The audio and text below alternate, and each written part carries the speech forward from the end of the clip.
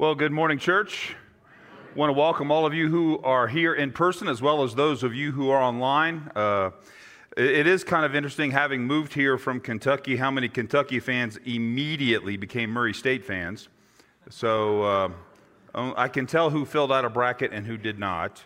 So just so that you know, I picked Arizona. James has helped our staff put together brackets. No money's being exchanged that I know of. So I picked Arizona to win, so my apologies if that makes any of you angry. And if you're visiting with us and you say, good night, these people need help with their basketball teams, we would encourage you to become a part of the church so that you could help us. That's the best leeway I can, Pastor Joe, into next steps, first Sunday of the month. If you're interested in a little bit more about what our church is and who we are, I'll be leading this coming month's next steps, which is an opportunity after our second service. We'll be having lunch to come and learn a little bit, ask some questions, and be able to engage with us about what kind of place this is. You can go to our website at southsub.church to sign up for that. We are continuing in our series, The End of Me, based on Kyle Idleman's book. Kyle is the teaching pastor at Southeast Christian Church in Louisville, Kentucky. That has nothing to do with the brackets, by the way. And he also switched to Murray State, but that's another question. The books are available if you'd like to purchase one. It's a good read. It's an easy read. That really it could even function as a devotional as you go through Lent. So if you're interested in that, send an email to office@southsub.church, and we have some here for you that are cheaper than you can get anywhere else. So hopefully you'll be interested in that. We're looking at Matthew chapter 5, and we're looking at the Beatitudes. And today we're focusing on the 8th verse. You know the Beatitudes. Jesus is teaching. We'll remind you occasionally throughout this series all of the Beatitudes, but today I'm just going to read the Beatitude that we're focusing on today, and that's verse 8. Blessed are the pure in heart, for they shall see God. Blessed are the pure in heart, for they shall see God. Let's pray. Lord, may the words of my mouth and the meditations of our hearts be pleasing in your sight. In Jesus' name, amen. So, several of the pastors in this area kind of gather together every once in a while to just sort of talk, and one of the pastors said that they were challenged to make their sermon just one sentence. I hate to be the pastor of that church, frankly, but anyway, and I thought it was a good exercise, though. That doesn't mean that he's just going to preach one sermon. So if I were going to preach this message in one sermon, or at least the summary of this verse in one sentence to help us understand it, I would say something along these lines. Only the pure in heart see God, and the only way to a pure heart is looking to God. So you see, this beatitude is a circle. Only the pure in heart see God. The only way to a pure heart is by looking to God. In the church's celebration and organization of its life, probably at least 500 years ago, if not 1,000 years ago, every Sunday had a special name. Every Sunday was a special name, and there's a whole reason why that developed. And we have this idea that people went to church every single Sunday in the Middle Ages. That wasn't true. If they got to church once a month or once every couple of months, that was considered good. And so every Sunday became a huge celebration for all of those who came to church in the Middle Ages. Now, as we have come into certainly we don't have everybody that comes to church every Sunday, but certainly getting to church is easier than it was in the Middle Ages. You don't have to ride 3 or 4 hours to get to church and whatever kind of weather might show up. We've retained some of that tradition, and you and I probably haven't even paid much attention to it, that we have given certain Sundays special names. So, for example, Resurrection Sunday, which is Easter. That's a big day. Pentecost Sunday, maybe not quite as well known, but it's a Sunday. That's a big day. But those really are big, big, big days. So yeah, we've kind of kept those. But a lot of the other Sundays, we just don't really pay much attention to them. The little Sundays, if you will. And the little Sundays had names too. And today, this Sunday, is the third Sunday in Lent. So we're in the season of Lent. We've talked about that. And this particular Sunday would be called Oculi Sunday or Ocule Sunday. Oculi. And much like today, I thought today was a wonderful example. How do we begin our services? With a time of singing, right? A time of praise. A time of opening our hearts to the Holy Spirit. And in the ancient church, they called that time, they did the same exact thing. They might not have sung the same exact songs, but the flow was the same as we're trying to give to you today. But in the ancient church, they called it the introit. And the introits were nothing more than the singing of psalms, okay? So the psalms that are in your Bible, each psalm would be assigned to be sung on a Sunday.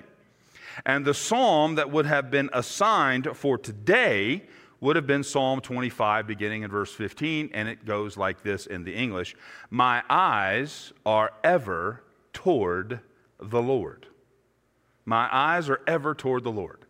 And in the Latin, of which most of the church was starting to speak after about 380, 390, everybody spoke Latin because of the Roman Empire and the pervasiveness of it. The word for my eyes is the Latin word oculi. We get, ocular. We've retained that to some degree. Now, maybe that is the working of the Holy Spirit, that the Holy Spirit raised up this beatitude on Oculi Sunday. Because I got a couple of questions for you as we reflect on this morning. And it's this: what are you looking toward? Where are your eyes focused? What is it that you're looking at? Blessed are the pure in heart, for they shall see God. Now, the older I get, the more I have to use these things. I mean, I get kind of frustrated when I go to the store which my wife doesn't send me to the store very often, but occasionally when she asks me to go to the store, if I forget these, it's a wasted trip because I can't see anything. I have to look at the aisle and go down the aisle like this in order to see. Matter of fact, I can't see you. You guys right now are just a bunch of blur. Now, that could be really beneficial for you because if you go to sleep, I wouldn't be able to tell. All right? But it's only if I put these on that suddenly life comes into focus. Now, in the Bible, the Old Testament alone, 40 people are listed in the Old Testament alone as having seen God. Can you believe that? Now, we are pretty sure that they didn't really see God physically, because we know from the Bible that one can't see God. Exodus chapter 33, verse 18. You know I'm going to give you some Bible to prove every point I got here for you today. Exodus 33, 18, Moses says, "Please show me your glory." And he said, "I will make," this is God speaking, "I will make all my goodness pass before you and will proclaim before you my name, the Lord. And I will be gracious to whom I will be gracious, and I will show mercy on whom I will show mercy. But," he said, "you cannot see me. You cannot see my face.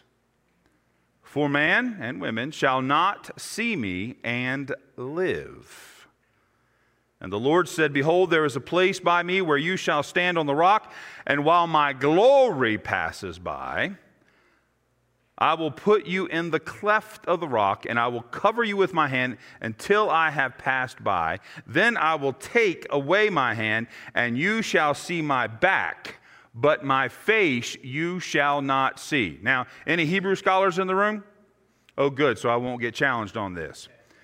The word that we translate back, "you will see my back," that's not what that word says in the Hebrew. You can imagine what that word is, can't you? That God is saying in the Hebrew. You can't see my face, but there is something you can see and live. Now that's Hebrew humor. If you're mad at me, don't get mad at me. Get mad at the Hebrew understanding. What is God saying here is the best that you can see of me is my rear end and live. Because anything else, and you will surely die. Shauna, when I tell that story, it never ends well. I don't care which church we're in. I don't care where I have told that story. There's always deathly silence after I tell it. It's true. Y'all go talk to somebody who knows more than me. There is one who has seen God's face, however. The one who came from heaven, Jesus Christ. John chapter 1, verse 18, 1 John chapter 4, verse 12. By the way, if you don't catch all of these scriptures, you can either go to our Bible app by the QR code or pick up a study guide at the Welcome Center. I have all of these passages listed. Be like the Bereans as we read in the book of Acts. Search the scriptures and see what if I'm telling you is true. And we're told by Jesus that only He knows the Father as well as anyone. He, that is Jesus, has revealed the Father to us. Matthew chapter 11, verse 27. Luke chapter 10, verse 22. And the only way to the Father is through Jesus. John chapter 14, verse 6. Now, this word see doesn't mean to see with eyes. The word see, properly defined, means to stare at, to perceive, to discern clearly, to attend to pay attention to. That's what that word literally means. Now, let me just share with you. Let me show you. I'm going to step down here, camera folks. Let me show you what this word looks like in real life. It's uncomfortable, isn't it? Yeah. I love you, brother. I'm watching everything you do. I'm right here. What's the phrases? I'm on you like, well, let's not finish that sentence. They're already mad at me about the whole back thing. I'm right here. That's what the word means. And so the question is, thank you. I hope you don't leave the church. He's an elder. It's probably me that might leave the church after that. Are you looking at God that way? That's what Jesus is saying. Are you staring at God? Are you right in God's face? Are you attending to God? Are you watching everything God does?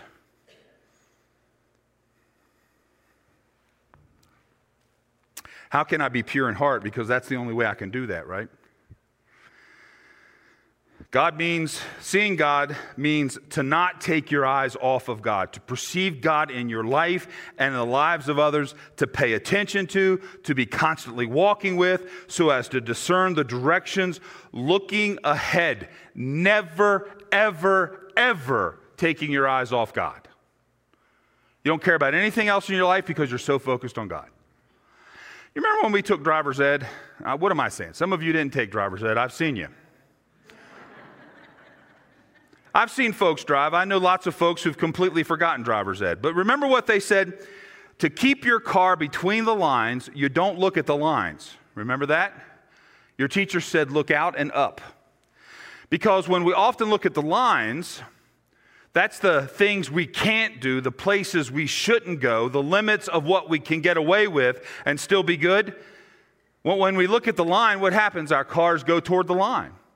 When we look at the things that we can't do or shouldn't be doing, that's what we become preoccupied with. We say things, even pastors say things. We say, you shouldn't do X, Y, and Z. And if all of you're doing is focusing on X, Y, and Z, what is the battle you're constantly having in your mind?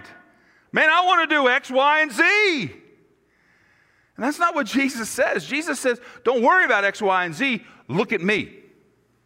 Look at where we're going. Look at what I am doing in your life. We do this all the time. We look at our problems.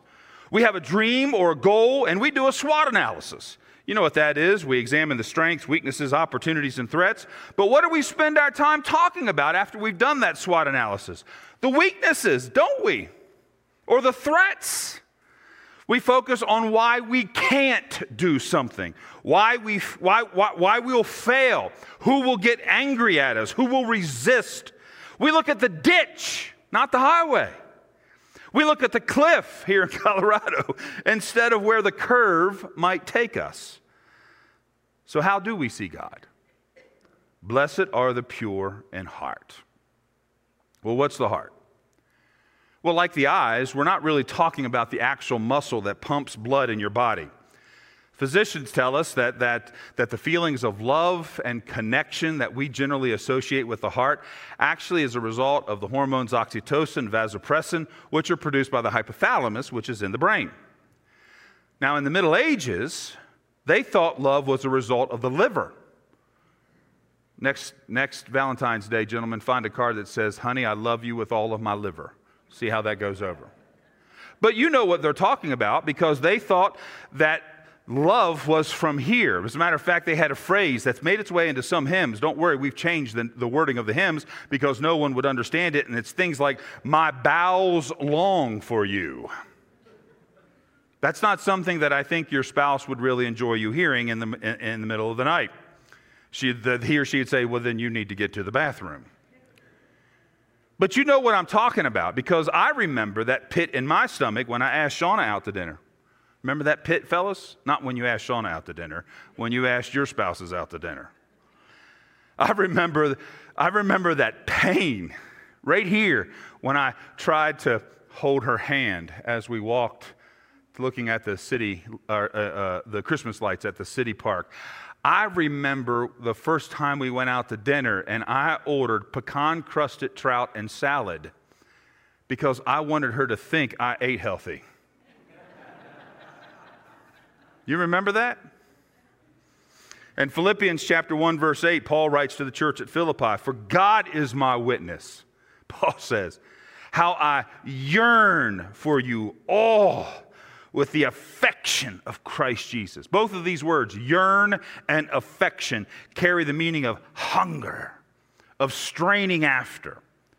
As Christ yearns for us, Paul yearns for the Philippians. It's this doubling over, intense hunger, bowel-focused desire. That's what Jesus is talking about. The pure in heart, the people who hunger for God, who can't get enough of Him. Now, I know that heart is a better word for our culture, isn't it? This heart and the Beatitude is that source of the yearning. It's that non-physical, spiritual being. It's your deepest being, that part of you that makes you, you. Most scholars believe that Jesus is referencing Psalm 24, verses 3 through 6 in this Beatitude. Let me read that to you.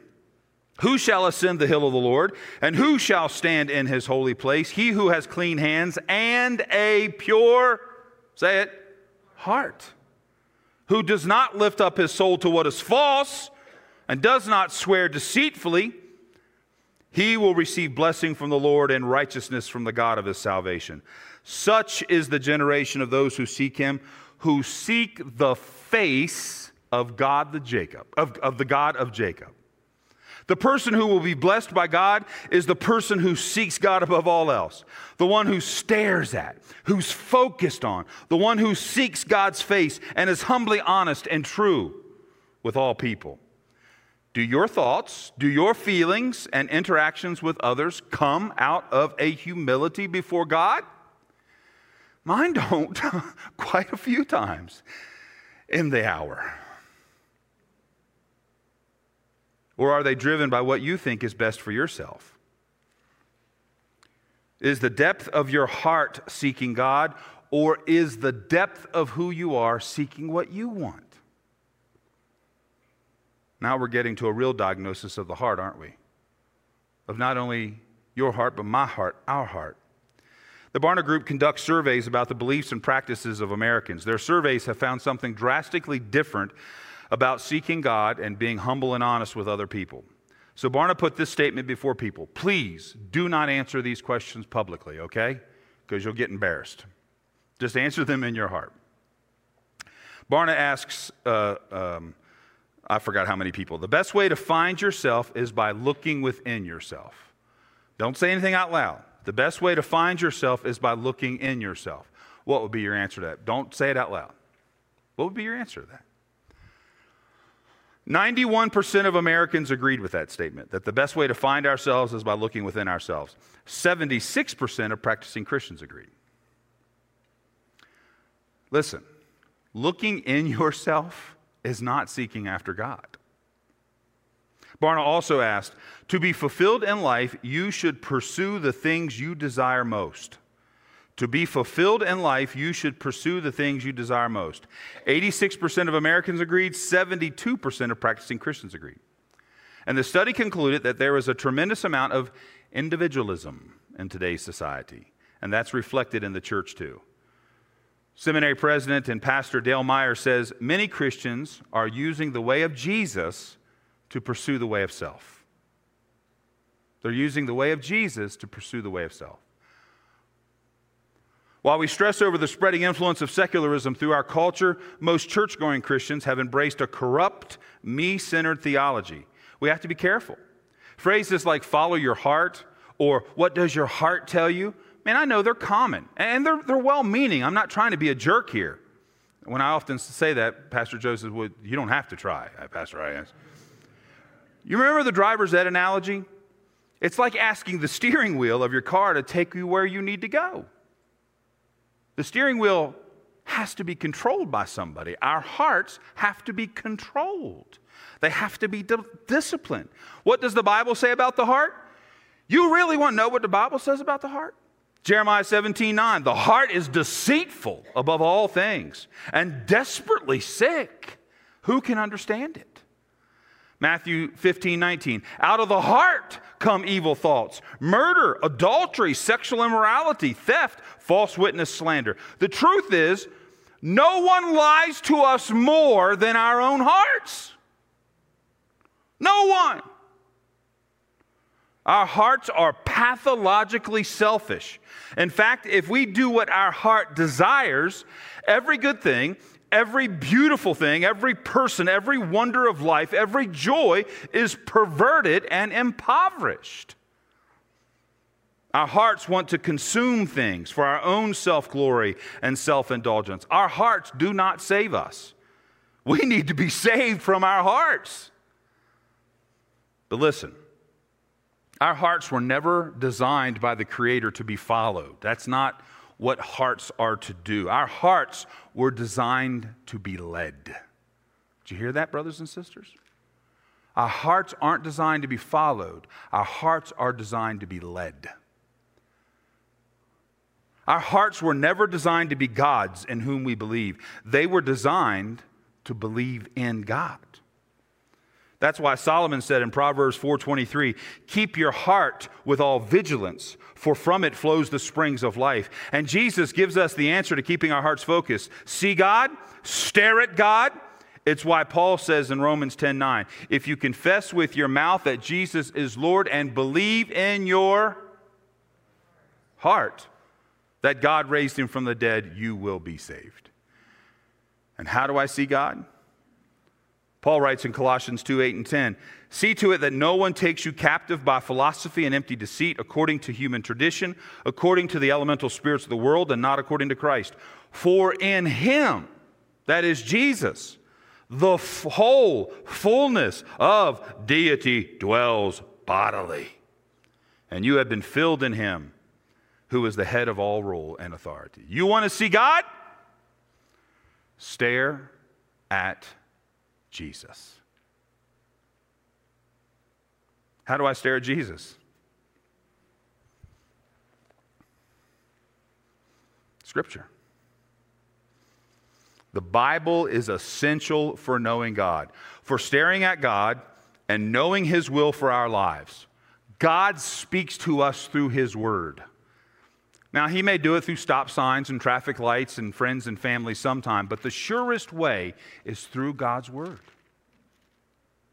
Knowing God's desire for my life, his will for my life is here. In Romans chapter 1, verse 20, Paul says that we can know certain things about God from looking at the world, from reason. Paul even says God's law is written on our hearts. That's another sermon entirely. Romans chapter 2, verses 14 and 15. That's what we call general revelation. That is that God reveals himself generally to all people, but we can't know God fully that way. To know about Jesus, to know about the fullness of God, we need something called special revelation, and that's Scripture. 2 Timothy chapter 3, verses 16 through 17. We all need to commit this to memory. All Scripture is breathed out by God and profitable for teaching, for reproof, for correction, for training in righteousness, that the man and the woman of God may be complete, equipped for every good work. Blessed are the pure in heart, for they shall see God. Yearn for God. Discipline your heart toward God. Allow God to conform you into the image of his Son. Live humbly, gently, as we said last week for others. Let God speak to you through his word, where we see the living word, the eternal word, Jesus Christ.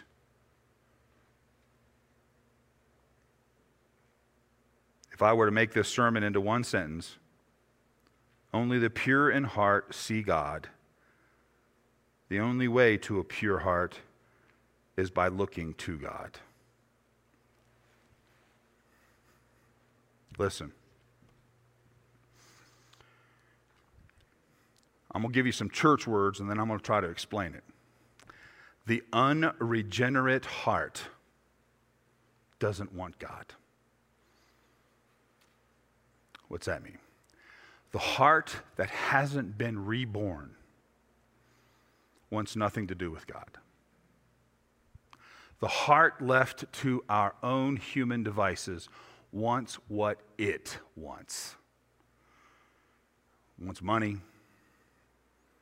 security, influence,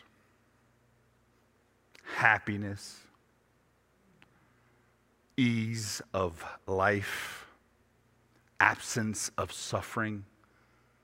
And you're probably sitting there thinking, well, what's wrong with those things? Well, nothing's wrong with those things, except those things are selfish. No, sometimes we have to be selfish, I guess, you know. Got to eat, got to avoid danger, got to avoid not trying to get killed. But it's not the life Christ lived himself. And it's not the life Christ has called us to. And this is where the contemporary church in the United States has lost its way. Because we are calling you, not we, hopefully, by God's grace, but too many churches are calling you to a life of joy and completeness and wholeness and happiness and sustenance. And, you know, sometimes I'm thinking, maybe we should ask the Apostle Andrew what he thinks about that as he's being crucified on an X-shaped cross, or Peter, who was crucified on an upside-down cross, or John, who was thrown into a cauldron of boiling oil. Only the heart that has been born again desires the things of God. Only the heart that's been born again doesn't get sidetracked by the suffering and the complications and the hatred and the vitriol. This is important because when Jesus finishes these Beatitudes, these are the things that he's going to say. Blessed are those who are persecuted for my sake. I'm not calling you to a life of ease. I'm not calling you to a life of joy. I'm calling you to a life that makes a difference. Is that what you want? That's what Jesus is calling you to. A life where you'll make a difference.